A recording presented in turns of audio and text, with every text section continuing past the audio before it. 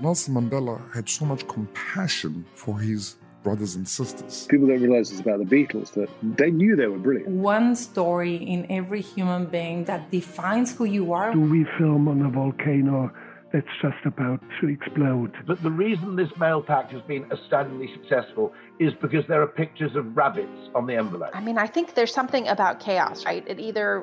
You run from it or you run towards it. And for me, there was really this instance of wanting to run towards it. Welcome to Great Minds, and our guest today is Dr. Samantha Nutt, and she is based in Toronto. She's Canadian-born, though we're going to talk about Durban early on. And she is the founder, visionary, CEO, and true frontline warrior for an organization called War Child Canada. And War Child is a global organization. Samantha founded and leads the Canada edition, if you will, of War Child, and we're going to talk a lot about that. But Samantha, you have been to some of the most challenged, dicey, dangerous places in the world. Take us back to that first time when you landed as a young physician in Somalia. What do you remember from that time? It was funny because I was midway through my postgraduate degree, and as a young doctor, you have a certain amount of confidence. You believe that you are trained and qualified. You think that humanitarian aid is pretty straightforward, that you're being deployed, especially as a public health doctor, to try to stop epidemics, to try to make sure people have the tools and the resources and the healthcare support that they need to be able to survive. And I would say that I arrived feeling quite confident in my skills and my capacity. And it didn't take very long, just a matter of days before I was really confronted by not only the scale of need, but the complexity of the challenges and the limitations of just straight clinical medicine in really solving some of the longer term challenges and needs that vulnerable populations were facing. And this was during the famine. A difficult and bloody civil war in Somalia led to the overthrow of the dictator Siad Barre in 1991. Children as young as 8 take part in the fierce and bitter fighting that continues as the powerful clans now battle each other for supremacy. Right when I arrived in Baidoa, they had, which is in the south central part of Somalia, they had 300,000 people who had, in the previous months, lost their lives from famine and the fallout of famine. Forced out of their homes by devastation and starvation, many Somali people have fled to makeshift refugee camps. The harsh reality is that with no ceasefire in sight, aid agencies are unlikely to intervene and conditions are likely to worsen. And most of that, if not all of that, was entirely preventable.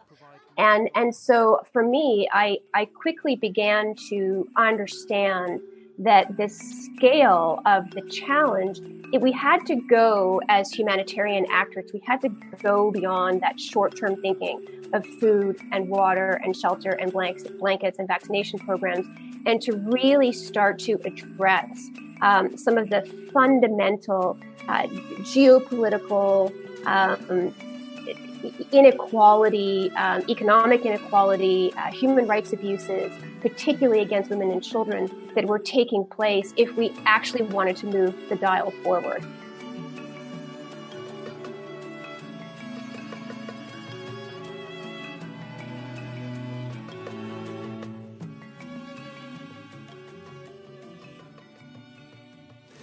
A year ago, we all watched with horror as Somali children and their families lay dying by the tens of thousands, dying the slow, agonizing death of starvation.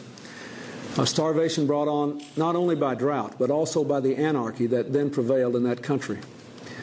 This past weekend, we all reacted with anger and horror as an armed Somali gang desecrated the bodies of our American soldiers and displayed a captured American pilot. All of them soldiers who were taking part in an international effort to end the starvation of the Somali people themselves.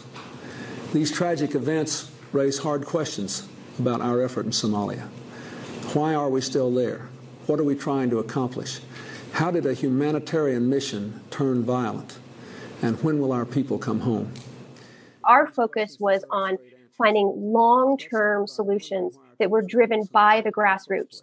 So for all of our programs throughout the world, 98% of our staff are local. They come from those communities.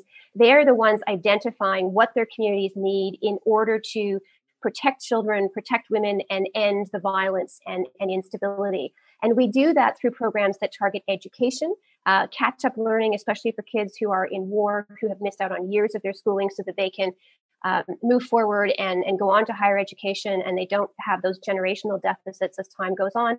We also do it through economic development, making sure young people especially have the skills and the training, and women too, that they need to be able to earn an income outside of the armed groups. And then the third part of what we do is legal defense of women and children. So we have trained lawyers and paralegals, and we're actually actively defending women and children whose rights have been violated, so that we're helping to foster an environment that is accountable and that also creates opportunity for people beyond war and beyond violence. And the impact of that has been very successful. One day there was very heavy shelling in my town, and we couldn't find my brothers and sister. We left under the shelling, under firing, just to save our lives. We kept going until we reached the border. Syria was being destroyed, and we were fleeing because we wanted to save our lives. Once we came to Jordan, life was very depressing. We were like flowers or roses pulled from their place and thrown into the desert. We endured the pain of leaving my siblings, the pain of leaving my school, and the pain of loneliness from being away from our country. Then we received the news that one of my brothers had been killed. It is a day I will never forget. Someone we knew came to tell us. I am sorry for your loss. Omar has died. Tears started coming down my face. They burned me.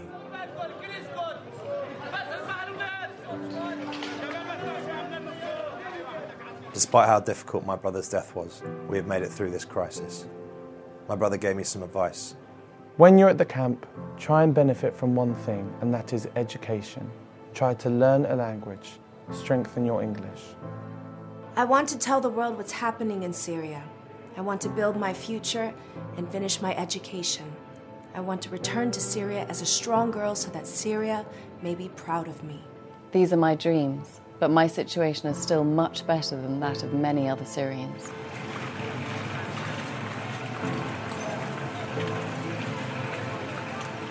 It's time to say enough is enough. Enough is enough. Enough is enough. Enough is enough. Join War Child's campaign to protect the It's not easy. I mean, look, I've been certainly myself detained and harassed at a number of different borders. I've been in car ambushes. I was very lucky to have been able to survive an incursion in Eastern Congo now quite a few years ago, more than a decade ago. So I don't take my security for granted. None of us do take our security for granted. But if you're thoughtful, if you're collaborative, if you're consultative, if you are respectful, then while there are no guarantees, usually you're better received, and I think that you have better cooperation. That's important. And you touched on it, but talk about where War Child Canada, I know you also, and we were very grateful to have the chance to support you to launch War Child here in America, but talk about the War Child sort of global ecosystem.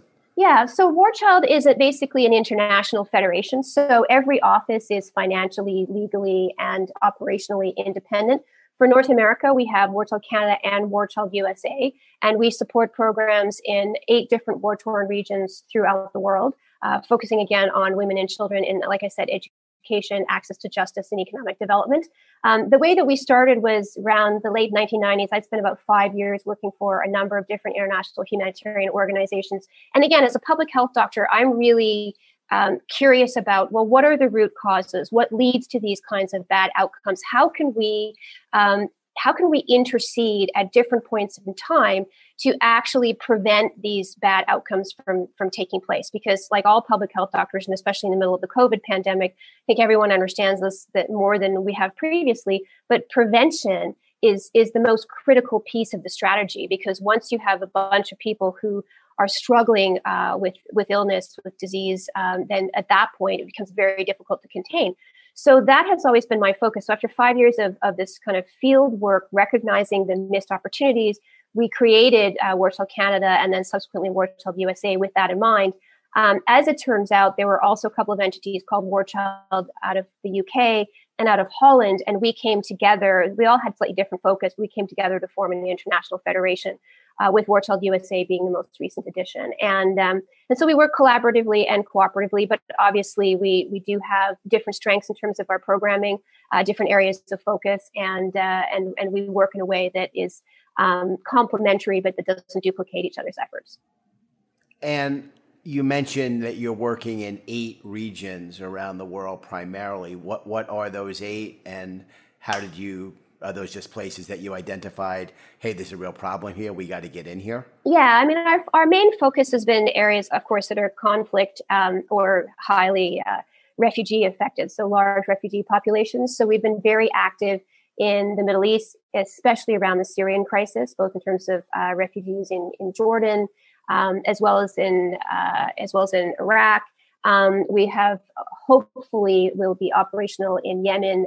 We were supposed to already be operational, but because of COVID, things have been a bit delayed there. So big programming in the Middle East, significant programming in Africa, especially in northern Uganda with Southern Sudanese refugees, Eastern Congo, South Sudan, Darfur, Sudan, with Somali refugees in Kenya. And then huge programming, significant programming in Afghanistan, and we've been there now for well over a decade, and are doing some pretty groundbreaking work, not only in terms of education with a focus on girls' education, but working to defend women and girls who have had their rights violated. In many cases, they've been accused of what is called locally moral crimes, which you can imagine in Afghanistan, if you're a girl. To be accused of a moral crime is not necessarily a difficult thing, and they'll be put in jail. And so we're working to help release those women and girls and defend their rights, and have been able to do so quite successfully. So for us, it's really, there are 22 different active war zones right now in the world, and so we are currently not even in half of the places where we would like to be. But that's pretty typical for a lot of organizations. Resources are spread thin, especially right now during COVID, when we're understandably so focused on what's happening at home domestically.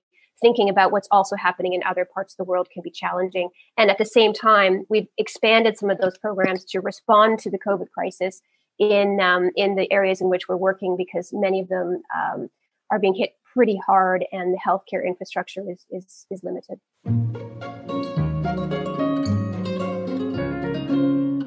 You're literally on the front lines trying to protect the most vulnerable, women and children. Few of us have any sense what it's like in a refugee camp on the Jordan-Syria border, for example. You do know. Take us inside, share a little bit, to the best degree that you can, of what that experience is like, what you find when you get there, and I want to get to how you're making a difference, which I think is just incredible. We often get lost in, stories that there's no hope here, there's nothing that can be done. That's not the case. You are on the front lines making a difference, helping people. But take us inside that experience. I picked Jordan, Syria, but you pick, any one of the many, many places where you've been. Well, every refugee camp is different, Matt. So, for example, it'll depend on how many refugees are actually in the area and how well supplied they are, right? So at the Jordan-Syria border, you have people who, because it becomes quite hot and then quite cold during the winter months, they're usually in more permanent structures. If not tents, then they might be in some portable shelters. And you'll have upwards of tens of thousands of people who are crowded into a very small area, who are all sharing the same washroom facilities, same showers, and whose kids in many instances have been not only out of school for months and months because of the violence, but also deeply traumatized. As you might imagine, quite traumatized by that time, the sounds that they heard, the bombing, And of course, years of living under siege. We met one woman, for example, who told us that she lost her 1-year-old baby simply because she couldn't exit the area she was living in because of the fighting, because sometimes rebels wouldn't let them out. And these are kids who have experienced aerial bombardments. In some cases, they have seen loved ones, sometimes their own parents, who have been gunned down in front of them, who have been harassed, girls who have experienced sexual violence, tremendous sexual violence, women as well. So the scale of need is enormous. The level of trauma is enormous. And then on top of that, you have great uncertainty. This is a situation where people's lives are effectively on hold, and they are wholly dependent on whatever infrastructure has been built around them for their food, for their water, for their sanitation, for an income and everything else. So that's kind of the scene. It also means that, especially at a moment like now during the pandemic, because of the level of overcrowding, because of the shared resources, because there's so little opportunity, that people are uniquely vulnerable to what's going on and to contracting COVID and the complications from COVID.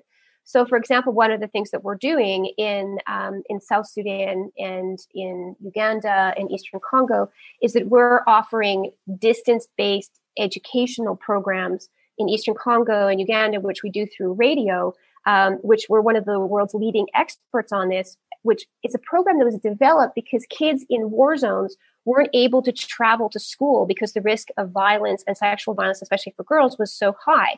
So a few years ago, we were able to pioneer this program where we actually sent through radio school lessons to local communities. We had local teaching assistants that we deployed to work with the kids who were not able to get to school. Again, very, very low cost initiative.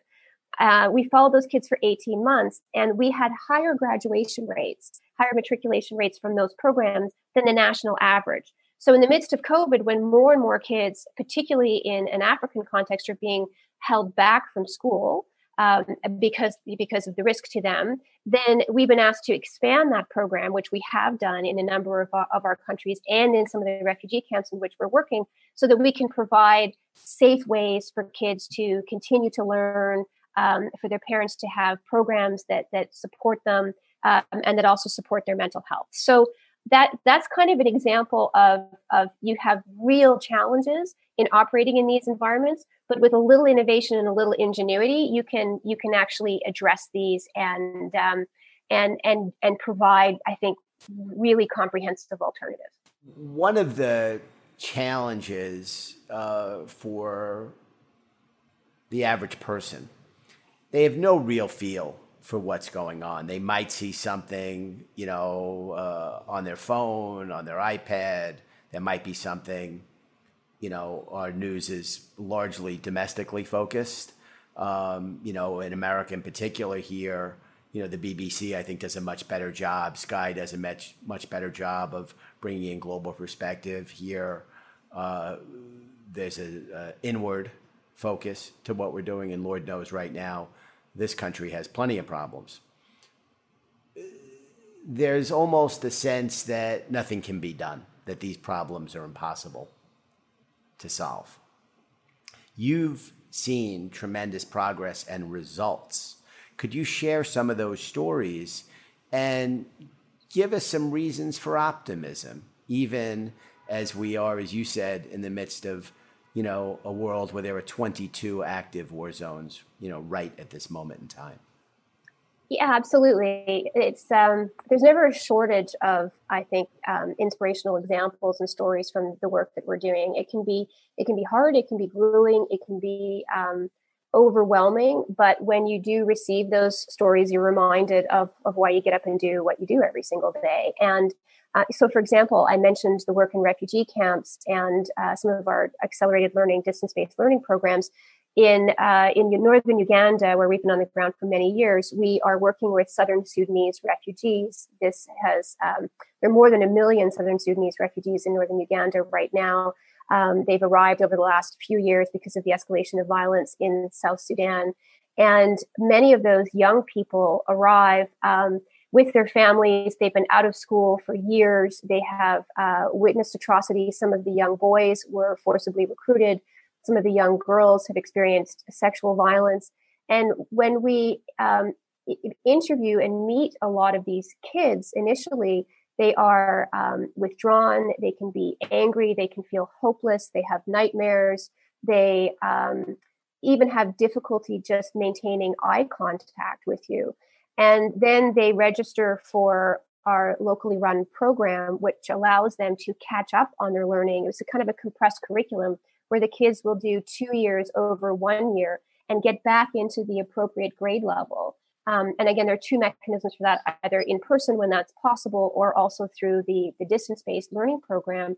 And then we follow these kids, and a few years later, they're talking about how they want to go on to higher education, and they want to be doctors and lawyers and journalists, and they want to be teachers, and they want to run their country.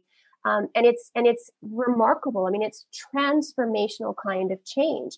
And they'll even tell you that if they had stayed in South Sudan, that they probably would have been fighting with one of the armed groups, because what else was there for them? And they'll talk about their friends who were left behind, who did exactly that and who didn't even survive, and their family members didn't survive. And to see that kind of again, generational change that can come from this, that you can disrupt that cycle of violence and poverty, that these are, again, local models, local solutions, locally driven, locally led. This is what people are asking for. They're not asking for handouts. They're not asking for short-term solutions. They want the opportunity to rebuild their lives and to restart their lives. And to do that, they need education and they need economic opportunity. It's not complicated stuff, but it takes time. So those are a few examples of how remarkable and inspiring it is. And even kids who in Afghanistan who were being held, young girls who were trafficked and then who are arrested, but the Johns are not arrested. They're arrested and thrown in jail for moral crimes, who, as a result of our access to justice work, are released. They're able to go through a transitional program where they're supported, where they get education, where they get access to livelihoods. They can get back into their communities, reintegrated with their families, and move on with their lives and begin the long process of recovery. It's really remarkable, and it doesn't take a lot. And I get that right now we're all focused on needs at home because it's just overwhelming what everyone here is going through, and especially in the United States. But some of those challenges are even deeper in parts of the world where we're working. And I think one of the things that we have all come to appreciate as a result of this pandemic is that as long as it's happening anywhere in the world, it is happening everywhere in the world. And so we really do have to think about ways that we can help and support beyond our borders as well. But you're also a physician, and you teach, you practice. What is your take from that vantage point on where we are right now? And as our neighbor to the north, looking down upon the U.S. from Toronto, what's the take in Canada on what's going on in America right now? I think that, I would never presume to speak for all Canadians, so I can only speak from my own perspective as a public health doctor. I'm amazed at the extent to which issues of basic public health prevention that are in all of our best interests. It's in our best interest to protect ourselves, to protect those we love, and to protect, even our neighbors. That so much of that has been politicized. The simple act of wearing a mask. You wear a mask and you wash your hands because it's safer for you and it's safer for everyone around you. It's not a political statement. It's just a public health fact. To today's About Face from President Trump on the question of face masks. After months of mixed messages, today the president said, quote, masks are good, and that he'd wear one in a crowd. But without a nationwide order making masks mandatory in public, health officials say they fear cases will keep soaring. And so, you can operate from a point of view of extreme individualism and say, well, perhaps, because I'm younger, I'm at lower risk, I don't have anybody in my household that I'm especially worried about. And so I want to be able to engage in these high risk activities. I want to be able to go to a bar and party with my friends. I want to be able to have massive barbecues and be in my house and do all this kind of stuff. And, and to a certain extent, yes, that is your right, but it isn't your right to endanger the lives of everyone else in the process. So the most simple thing that you can do in relation to that is to wear a mask, because then your risk isn't transferred to other people. So from my perspective as a public health doctor, watching, and we've had a certain amount of that in Canada, a certain amount of people just getting angry and belligerent when they're told that they should mask before they go into a store. But I just think a lot of this comes down to common sense and do we want to get through this, and how quickly do we want to get through this, and what are we prepared to sacrifice in order to keep our communities safe? And what's being asked of us isn't a lot. It really isn't a lot in the grand scheme of things.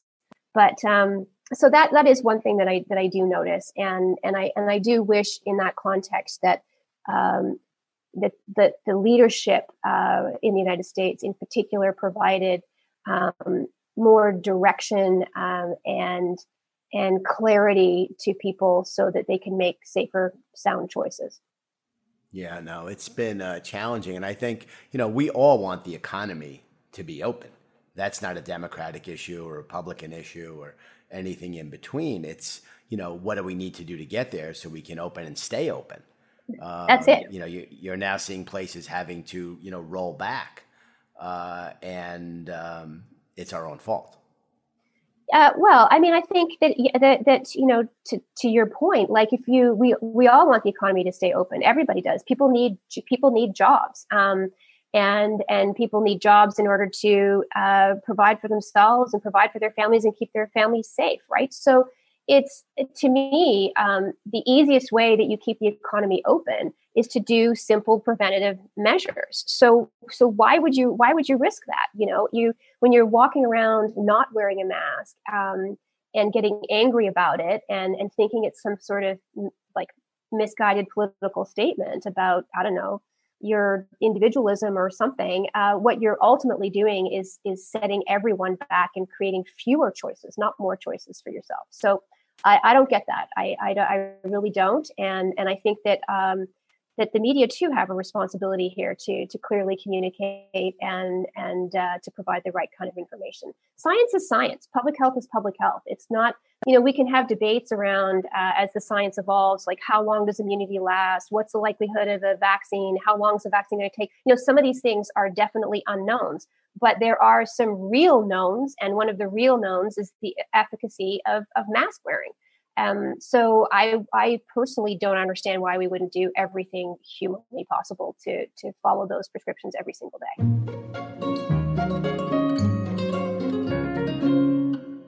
Part of what you do when you're out on the front lines is you're involved in distribution of vaccines and helping people who need treatments that are readily available get them. Looking at this massive job that we have ahead of us globally to develop a vaccine and then distribute that vaccine widely, how confident are you in our ability to do that? It seems like there are a number of trials that are going well, that sometime in the next, inside of 6 months, which I guess is faster than most people thought possible, seems like something's going to pop that will be deemed to be safe and effective. How big is the delta to go from that laboratory, whether it's in Oxford or California or Vancouver, or wherever it might be, to get that around the world?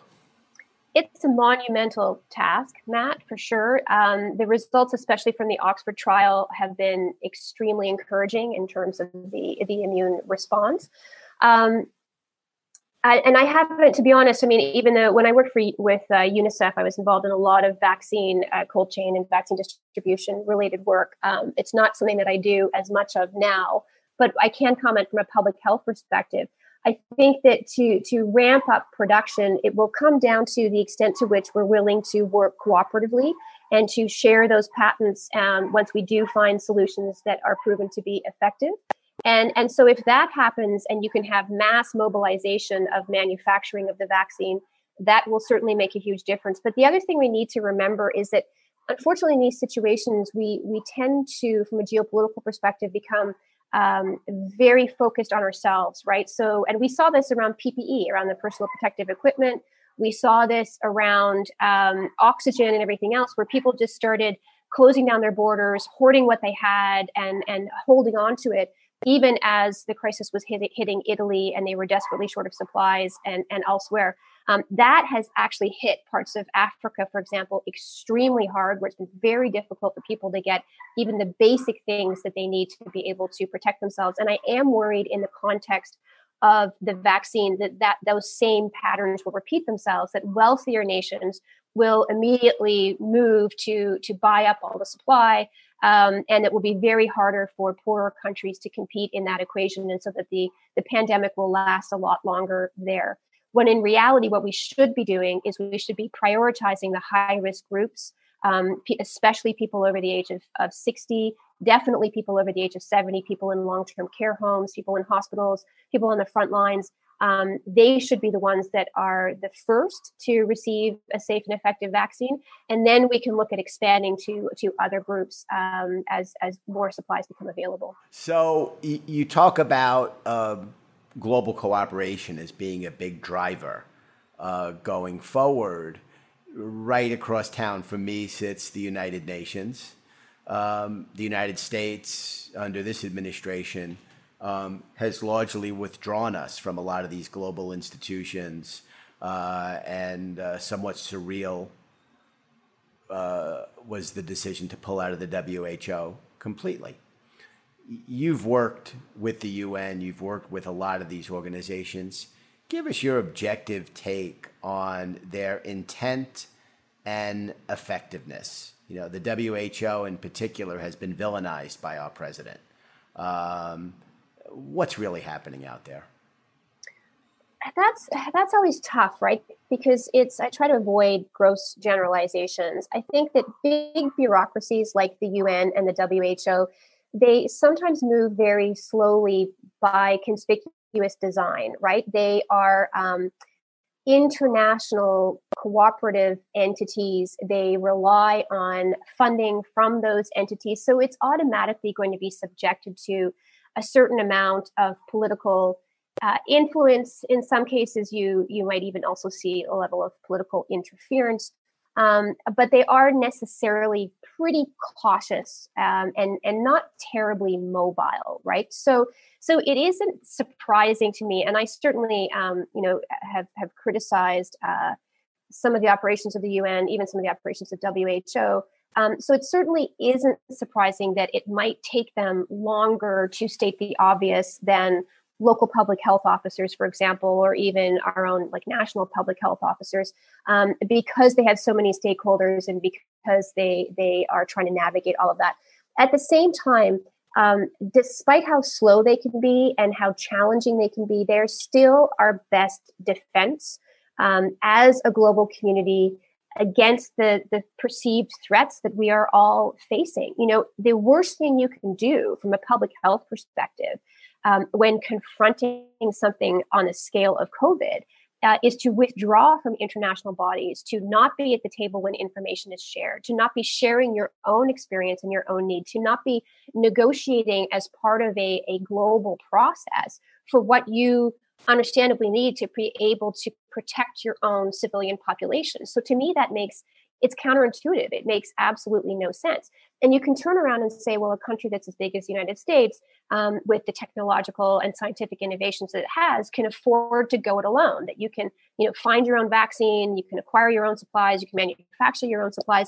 And so I understand, that tendency and that sort of urge, that if you think that you don't need to be part of something bigger, then why would you throw money at it? But the reality is that there is still a lot to be gained from that process. And I don't know why you would take that risk, to be honest.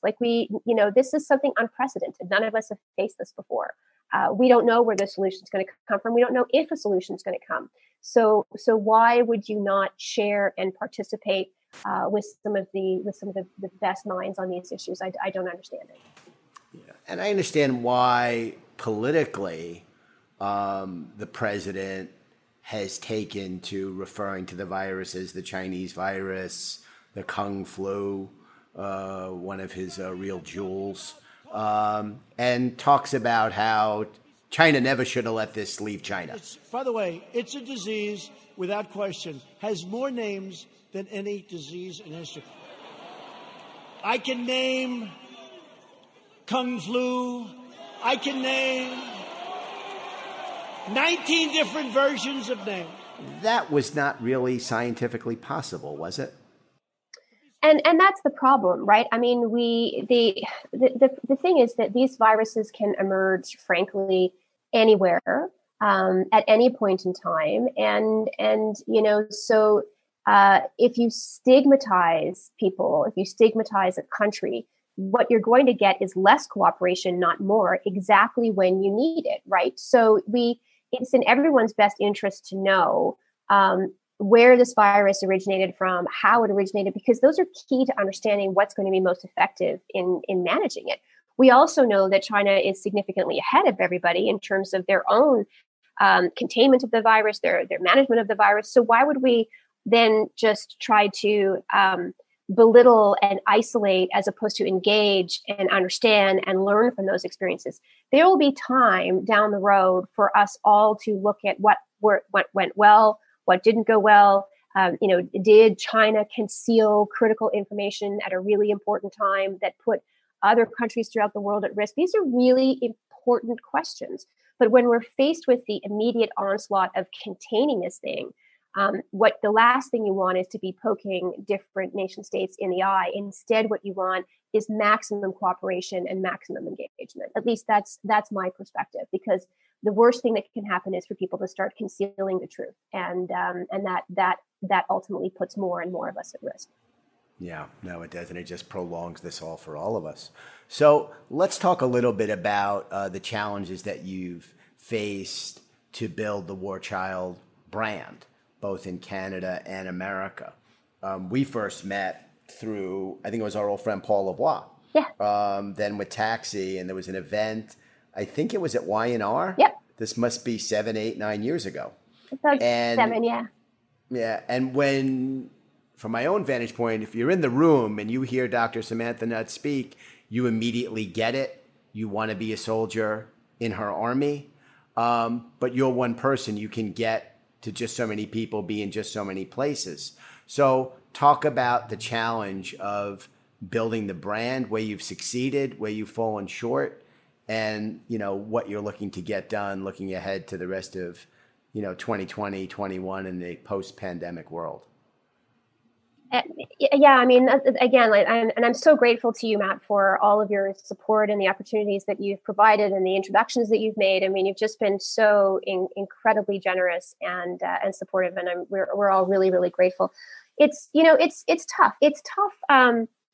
It's not the first time I have had the experience of trying to build up an organization from scratch, because I had to do that in Canada with War Child.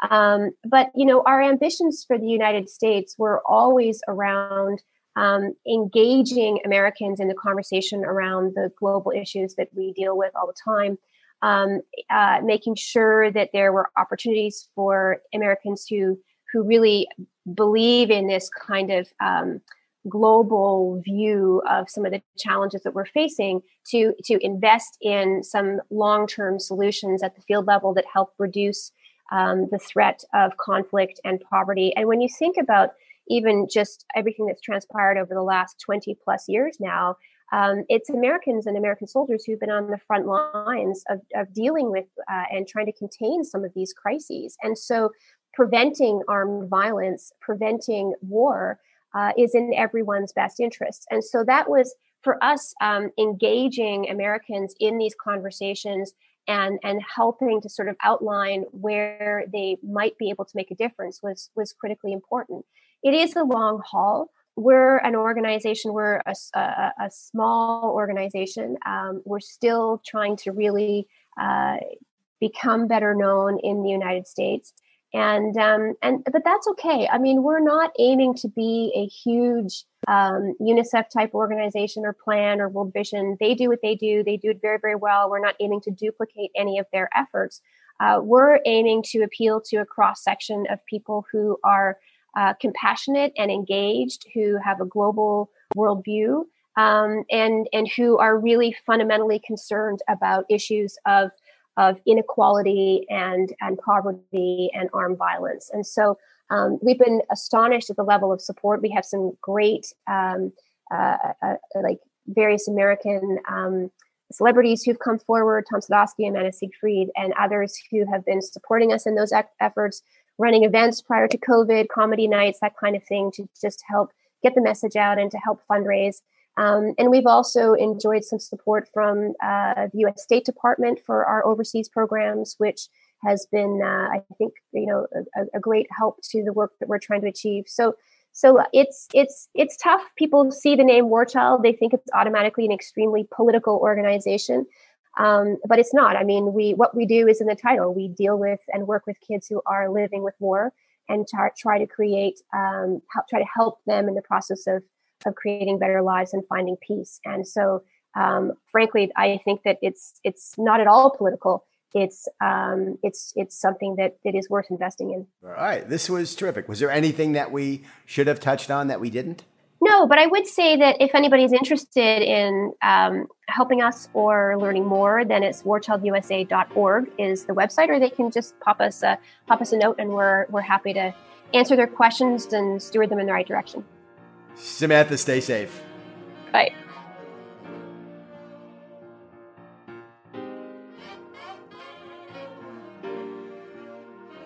Thank you very much for listening. And for more content just like this, visit advertisingweek360.com. Production on this episode was by Jack Hirschman and Brendan Porter. And original music was by Ian Levy.